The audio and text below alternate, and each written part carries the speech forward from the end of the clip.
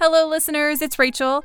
I am proud to release the 10th episode of A Cup of Fiction, short stories for your coffee break. My goal is to post one new episode per day so that you can get your fiction fix between work and meetings, responsibilities, and activities. I want to thank you for subscribing and listening. It means the world to me that you're there. I do have a quick favor to ask.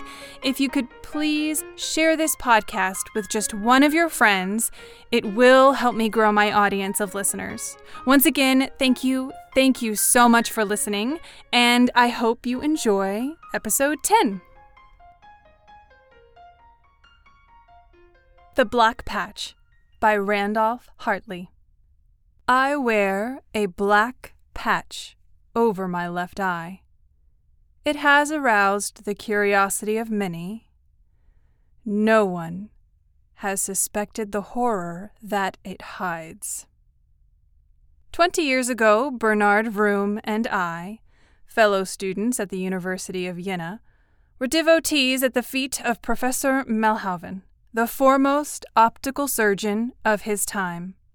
Living, working, dreaming together, Vroom and I became almost as one intelligence in our passionate study of the anatomy of the eye. Vroom it was who advanced the theory that a living eyeball might be transferred from the head of one man to the head of another. It was I who suggested and arranged for the operation performed by Professor Melhoven, through which Vroom's left eye became mine, and my left eye became Vroom's. Professor Melhoven's monograph, published shortly afterward, describes the delicate operation in detail. The ultimate effects of the operation are my own story.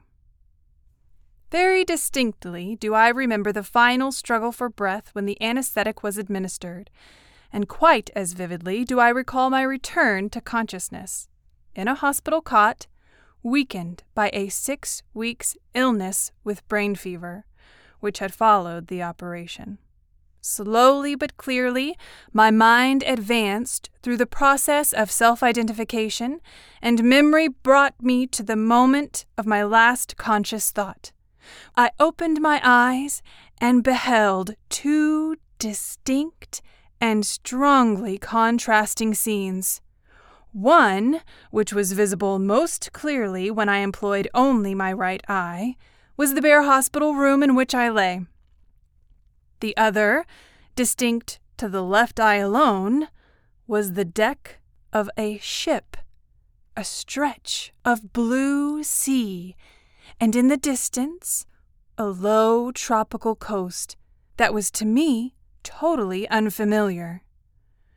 Perplexed and vaguely afraid, I begged the nurse to send at once for Vroom. She explained gently that Vroom had recovered quickly, and that although deeply distressed over leaving me, he had sailed for Egypt a fortnight since on a scientific mission. In a flash, the truth came to me overwhelmingly. The severing of the optic nerve had not destroyed the sympathy between Vroom's two eyes. With Vroom's left eye, now physically mine, I was beholding that which Vroom beheld with his right. The magnitude of the discovery and its potentialities stunned me. I dared not tell Professor Melhoven for fear of being thought insane. For the same reason I have held the secret until now. On the second day of double vision, my left eye revealed a gorgeous picture of the port and city of Alexandria, and of a woman. Evidently, she and Vroom were standing close together at the ship's rail. I saw on her face an expression that I had never seen on woman's before. I thrilled with exultation. Then suddenly, I went cold. The look was for Vroom, not for me. I had found a love that was not mine, a love to which every atom of my being responded, and it was to be my portion to behold on my loved one's face, by day and by night, the manifestation of her love for another man. From that moment on, I lived in the world that was revealed to me by my left eye. My right was employed only when I set down in my diary the impressions and experiences of this other life. The record was chiefly of the woman whose name I never knew. The final entry, unfinished, describes the evidences that I saw of her marriage to Vroom in the English garrison church at Cairo. I could write no more. A jealousy so sane and so well-founded, so amply fed by new fuel every new moment that it was the acme of torture, possessed me. I was truly insane, but with a true vision, and to me was given the weapon of extreme cunning that insanity provides. I convinced Professor Melhauven that my left eye was sightless, and by simulating calmness and strength, I gained my discharge from the hospital. The next day I sailed from Bremen for Port Said. Upon reaching Cairo, I had, naturally, no difficulty in finding my way through the already familiar streets, to the Eden Palace Hotel, and to the very door of Vroom's apartment.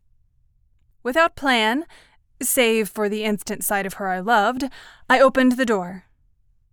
Vroom stood there facing me, a revolver in his hand. "You did not consider," he said calmly, "that my left eye also is sympathetic, that I have followed every movement of yours, that I am acquainted with your errand through the entries in your diary, which I read line by line as you wrote. You shall not see her. I have sent her far away." I rushed upon him in a frenzy. His revolver clicked, but missed fire. I bore him backward over a divan, my hands at his throat. His eyes grew big as I strangled him, and into my left eye came a vision of my own face, as Vroom saw it, distorted by the lust of murder. He died with that picture fixed in his own eye, and upon the retina of the eye that once was his and is now mine, that fearful picture of my face was fixed, to remain until my death. I wear a black patch over my left eye. I dare not look upon the horror that it hides.